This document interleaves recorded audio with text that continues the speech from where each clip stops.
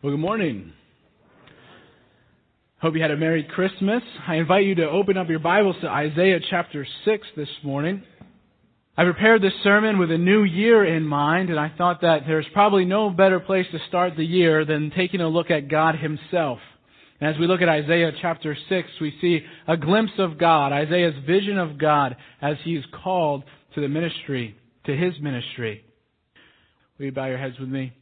Dear Lord, we just thank you that you make your glory known. Lord, you are holy. You are worthy of worship. I thank you for the gift of music, the gift of worship. I just thank you for the talents that you have given so many of us here at the church, the voices that sing your praise. Lord, be with us as we study your word. Teach us your truth this morning. I pray in your name. Amen. Isaiah chapter 6, we see Isaiah's vision. He begins, in the year that King Uzziah died, I saw the Lord. I think we see that it begins with an encounter with God. We start, Isaiah chapter 6, an encounter with God. He says, in the year that King Uzziah died, I saw the Lord. We're not going to turn there, but if you go to John chapter 12, he references this passage. And what he tells us is what Isaiah is seeing. He's actually seeing the glory of the pre-incarnate Christ. This is Jesus Himself. I think it's important to note because we see that the God of the Old Testament is the same God of the New Testament. And as others saw Him before, Isaiah sees Christ. He sees the glory of Christ. We can assume that he's not seeing Him literally face to face, because we also know from the text that wouldn't go well for any human. But we see he sees a vision of His glory. He is there seated at the throne of God, and that's where he goes to next. He says, He is King. I saw the Lord sitting upon a throne. It's interesting the timing of this vision. You see, King Uzziah had just died. King Uzziah was pretty much a good king. He reigned over Judah a little before 700 BC, and typically he's remembered as a good king. However, it's a little bit ironic because King Uzziah, his fatal flaw was pride. He did very well for himself. He was an innovator in war and an innovator in farming. The kingdom flourished under him. But he got a little too big for his britches, as it were, and he decided that he was worthy to walk into the throne room of God. But as he did that, he was struck with leprosy for the rest of his life. The remembrance of King Uzziah is not that he was a great king in Scripture. If you go back to 2 Chronicles chapter 26, you see he had leprosy. That's how he's remembered. There's remains that were dug up that some people think maybe King Uzziah's bones. It said, here lie King Uzziah's bones. Do not open. That's his legacy. Left with leprosy because he thought he was worthy of entering the throne room of God. But King Uzziah died. And what happened when King Uzziah died was the nation of Israel was probably captivated by fear, anxiety, not knowing what's next. The first 5 chapters of Isaiah is woe to you, talking to the inhabitants of the land. God's judgment is coming to Israel and Judah. I'm sure Isaiah was a little worried. I think it's significant that God brings him to the foot of the throne. The message that He's teaching Isaiah, the message that He tells us this morning is that I am King. I am sovereign. I am in charge and I am in control. The king might be dead, but I am the King of kings and Lord of lords. As we walk through these things, we're seeing different attributes of God, different characteristics of God. And as Isaiah sees these things, I want us to think about how we see God, how we view God. It's important that we understand that what Isaiah is seeing is teachable for us. So we know that he's looking at Jesus. We know that He is King. He continues. He's sitting upon a throne. He is high and lifted up. We learn that God is exalted. He is above everything. He is transcendent. He's the creator and sustainer of all life. When we say that He's transcendent, we don't only mean that He's high, but we also mean that He is not dependent on anything else. He is independent. All of creation relies on God, but God relies on nothing but Himself. This also applies to God's thoughts and His ways. Isaiah later in Isaiah 55 says this, "For my thoughts are not your thoughts, neither are your ways my ways, declares the Lord. For as the heavens are higher than the earth, so are my ways higher than your ways, and my thoughts than your thoughts." Isaiah catches a glimpse of this exalted glory. He is high and lifted up, sitting on a throne. But he also continues in verse 1, "The train of His robe filled the temple." This word train is actually just talking about the hem of His garment. He's sitting at the bottom of the throne. The glory is filling the temple, and it can't even contain the hem of His garment. This is how wonderful, how majestic, how glorious God is. It can't be contained. The temple was built to God's specifications, yet it could only hold the hem of His garment. We know of God's glory as He has revealed it to us, but we can't fully comprehend how great, how powerful, how majestic He is. When I think about this concept, it brings me back actually to the arch. Coming in, you see the arch. You know it's big. Look at that structure. I don't know how they made that thing, especially 50 years ago. But it's one thing to see it from afar. But as many of you know, when you go down there and you stand at the foot of the arch, you look up and you're like, wow, this is actually really, really big. It's bigger than I thought driving by the highway. When I'm standing under it, when I'm looking up, I'm just like, wow, that is a massive structure. In a small way, a tiny fraction of the way. That's what Isaiah is experiencing here. He's like, I know God is glorious. And then he sits there at the bottom of the throne and he looks up and he sees the hem of the garment filling everything. God's glory is everywhere. He can't escape it. We should remember that the God we serve, the God that Isaiah sees, the God that loves us, is glorious. He's great. He's uncontainable. Isaiah stood and looked at the glory of Christ, and he was overwhelmed by His majesty. Our response to God should be overwhelmed at His glory. He continues in verse 2. We learn that God is holy, what we just sung about. Above Him stood the seraphim. Each had 6 wings. With 2 He covered His face, and with 2 He covered His feet, and with 2 He flew. Notice the posture of the angels.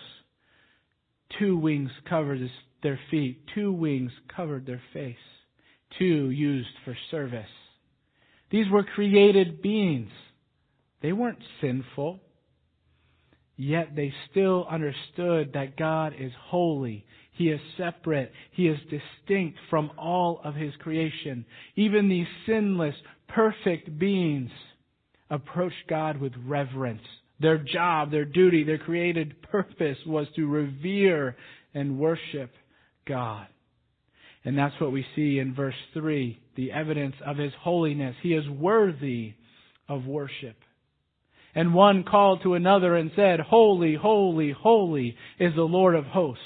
The whole earth is full of His glory." This is the proper response to God's holiness. True worship. This phrase, holy, holy, holy, has a fancy name. It's called the Trihagion. I don't know where that comes from. It comes from the Hebrew. Hagion, holy, and there's 3 of them, tri. But there's significance here, because this is the only phrase that's repeated 3 times, I think, that describes God. And I think why that is because this describes all of God's essence. We can't know it fully. He's separate. He's distinct. He's special. He's unique. It serves a dual purpose. I believe holy, holy, holy speaks to the sincerity, the passion, the confidence of our worship. As the angels praise God, they know who they worship. But I think it also verifies the triune nature of our God. that the Father, the Son, and the Spirit are all holy and all worthy of our worship. We see again the vision in Revelation chapter 4. We see the same picture. And the 4 living creatures, each of them with 6 wings, are full of eyes all around and within. And day and night they never cease to say, Holy, holy, holy is the Lord God Almighty, who was and is to come. God will be worshipped for all eternity. He is being worshipped right now. How are we responding to God? The proper response to God's holiness is worship. But we also see one more thing in verse 4 about in this encounter with God. He is awesome. Awesome is a biblical word. And the foundations of the thresholds shook at the voice of him who called, and the house was filled with smoke. I think we're given a glimpse of the sheer power of God as He calls, as the seraphim cry out, Holy, holy, holy. The temple shakes. The house is full of smoke. I think it's this idea of God is so big, so majestic, so glorious, so holy that we stand in awe. We stand in fear, a reverential fear, knowing who God is. Just getting a glimpse of Him causes us to stand, to pause in awe. That's Isaiah's encounter, his first vision of the Lord. Some of you might be thinking, well, what does that have to do with me? Tozer says this: what comes into our minds when we think about God is the most important thing about us. I would agree. We need to see God the way that He is described in Scripture. Because I don't believe we can begin to live the life that God intends for us if we don't really understand or know who God is. And if we will take time to see God, to seek Him in the Scriptures, I think we'll find that He's much bigger and much greater than we even give Him credit for. The simple question is, how big is your God? How big is the God that you worship? Because when we read Scripture, we find that He is all-powerful. He's all-knowing. He's all-wise. We find that He is eternal. He's infinite. And He's unchanging. He is everywhere, in all places, at all times. He is self-existent and self-sufficient. And all things are upheld by Him. He is just, merciful, kind, and true. He's God who loves jealously, who fights fiercely, and who judges perfectly. He's never seen a problem He couldn't solve, a situation He couldn't handle, or a person He couldn't love. He is a God who blesses beyond measure, who forgives without question, and reconciles sinful man unto Himself. And this is just a glimpse of who God is. So what happens? What happens when we encounter this God like Isaiah did? I've heard a preacher illustrate it like this. Say I just come busting in the door, so I'm running late. I get up here. You're wondering, doesn't this guy know what's going on? He gets the privilege of standing up in the pulpit and he doesn't even take it seriously. And I come up here, I say, I'm sorry, but let me tell you, I was on the way here and on the highway, I got a flat tire. And so I was out on the side of the road. I had to change my tire. I'm lifting it up, taking the tire off. I had the lug nut in my hand and it rolled out. I dropped it. It rolled out right into the middle of the street. And so not really thinking, I just ran out into the street. I picked it up, but as I got up, I stood up and I looked, and here in front of me was a 30-ton logging truck. It was going 125 miles an hour, and it was 5 feet in front of me. It hit me, and that's why I was late. Now there's 2 logical conclusions that you could come to. Number 1, either I'm a liar, or number 2, I'm crazy. Why? Because it would be crazy to think that I could get hit by a 30-ton logging truck going 125 miles an hour 5 minutes ago and still look the same and not be changed. And so the question is, which is bigger, a 30-ton logging truck or God? You see, you can't encounter God without expecting change. And you might say, yeah, but Isaiah is seeing God, and I don't see God. You're right. I don't think we're going to get this kind of vision. But 2 Peter tells us that we have a more sure word of prophecy in the Scriptures. Jesus Himself said in John chapter 15, it's better, it's good for you that I go. Why? So that I will send the Comforter, the Helper to you. We have the sure word of Scripture that describes in detail, gives us a vision, a glimpse of who God is. We have the Holy Spirit residing in our hearts, testifying to who God is. That's how we see God. That's how we experience God. You see, Isaiah begins with this vision of God. But it doesn't stop there.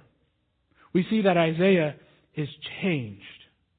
And I just want to show you two changes that happened to Isaiah after this encounter during this vision of the Lord.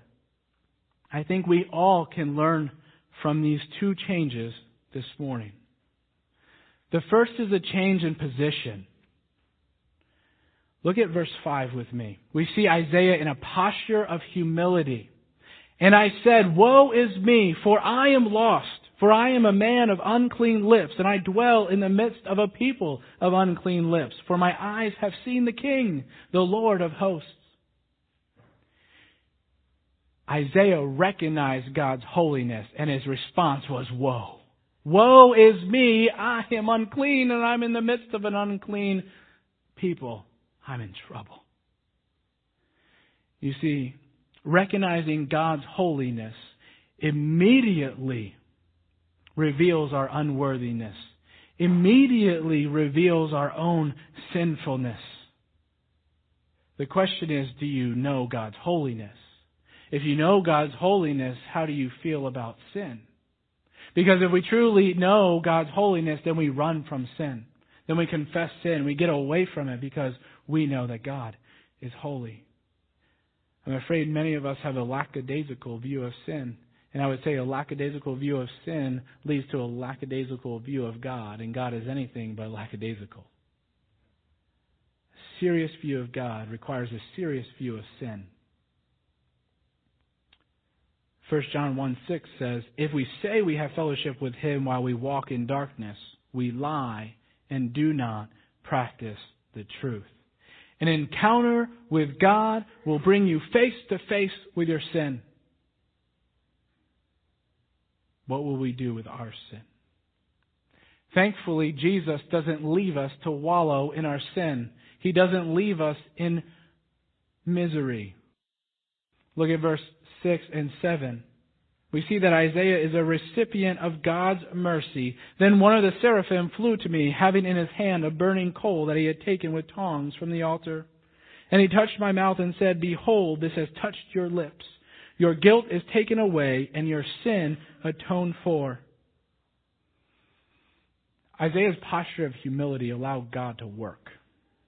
Isaiah didn't earn forgiveness. He didn't do anything to gain it. God gave it. Out of His graciousness and His mercy, forgive him. Why? And your sin atoned for. Here we see that the only way to satisfy payment for sin is through sacrifice.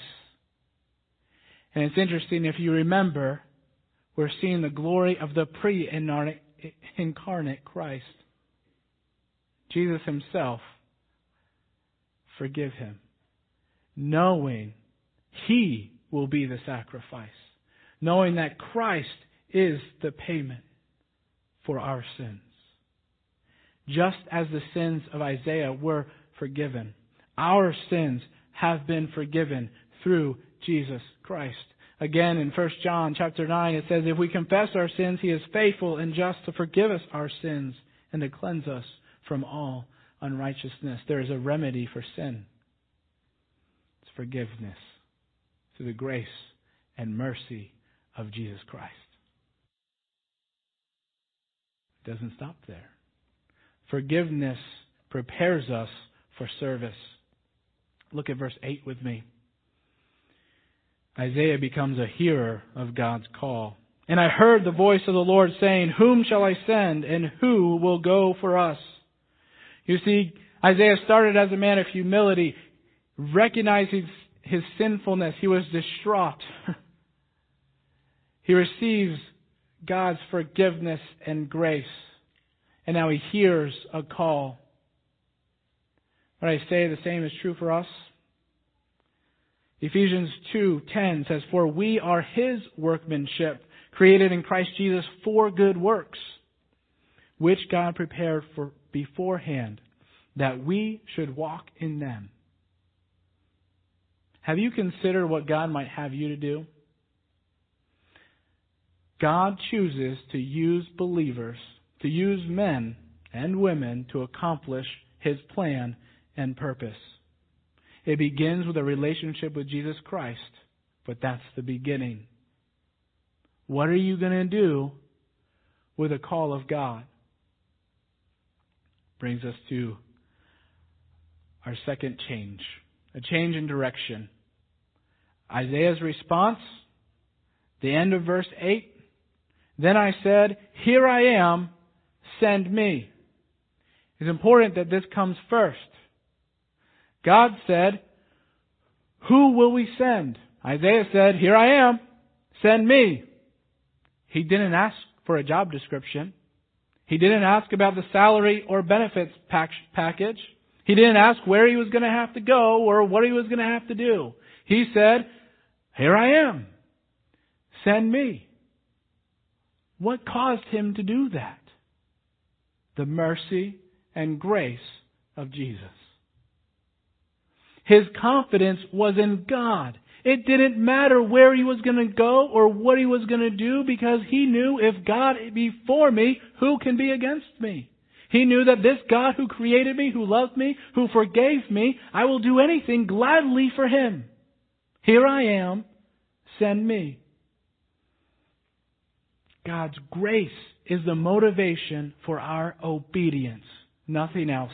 Not guilt, not shame, not making your mom happy.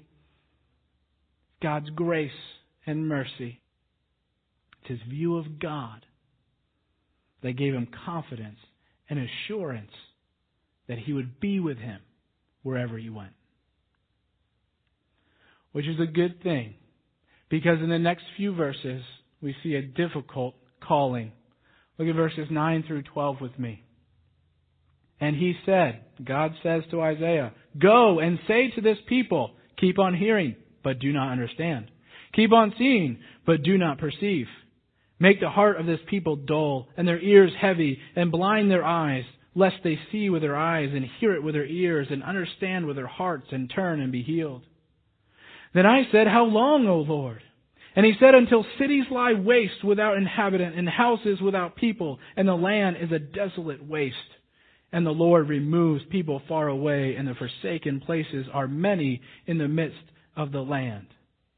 That's a difficult call. That's a difficult job description. Isaiah had already signed up. It tells me that knowing Jesus, following Jesus, it doesn't guarantee an easy life. It doesn't guarantee that everything's going to go right. It might actually make things harder. You might be called to do something you thought you could never do. You might be asked to go somewhere you thought you would never go. A difficult calling didn't change Isaiah's obedience. He was content to go because he knew that was what God had for him. Isaiah was confronted with the truth. It's not going to go well. It's going to be bad. There's going to be a lot of suffering. But I think Isaiah knew God's promise. That even though God was bringing His discipline, it didn't negate His promise. And Isaiah said, "Here I am, send me." And so we come to verse 13. What we find is an unlikely plan. "And though a tenth remain in it, it will be burned again, like a terebinth or an oak, whose stump remains when it is felled. The holy seed is its stump." And here we see the truth of God's discipline coming down on Israel, coming down on Judah. But it doesn't negate the promise. There's a holy seed. It's its stump. God was faithful. God knew there would be a remnant. And we read about the remnant in chapter 11. "There shall come forth a shoot from the stump of Jesse, and a branch from its roots should bear fruit." Who's that shoot but Jesus? "And the Spirit of the Lord shall rest upon him, the Spirit of wisdom and understanding, the Spirit of counsel and might, the Spirit of knowledge and the fear of the Lord. And his delight shall be in the fear of the Lord. He shall not judge by what his eyes see, or decide disputes by what his ears hear, but with righteousness he shall judge the poor, and decide with equity for the meek of the earth. And he shall strike the earth with the rod of his mouth, and with the breath of his lips he shall kill the wicked. Righteousness shall be the belt of his waist, and faithfulness the belt of his loins." God's plan from eternity past was that there would be a remnant, that there would be a shoot out of the stump of Jesse, the father of David. His name is Jesus, who we just celebrated his birth this past week. Knowing that God is faithful, knowing that He has a plan that maybe we don't know or can't understand or wouldn't do it that way if we were God. Knowing that He is faithful should motivate us to follow His plan, even in the face of difficult circumstances. My challenge for you this morning is to consider expanding your view of God. My hope's that you will see Him more clearly, that you will know Him more intimately, and that you will follow Him more deeply. Don't let God become familiar. This vision was anything but familiar. Don't let church become routine. Don't gloss over worship. In 2016, seek God.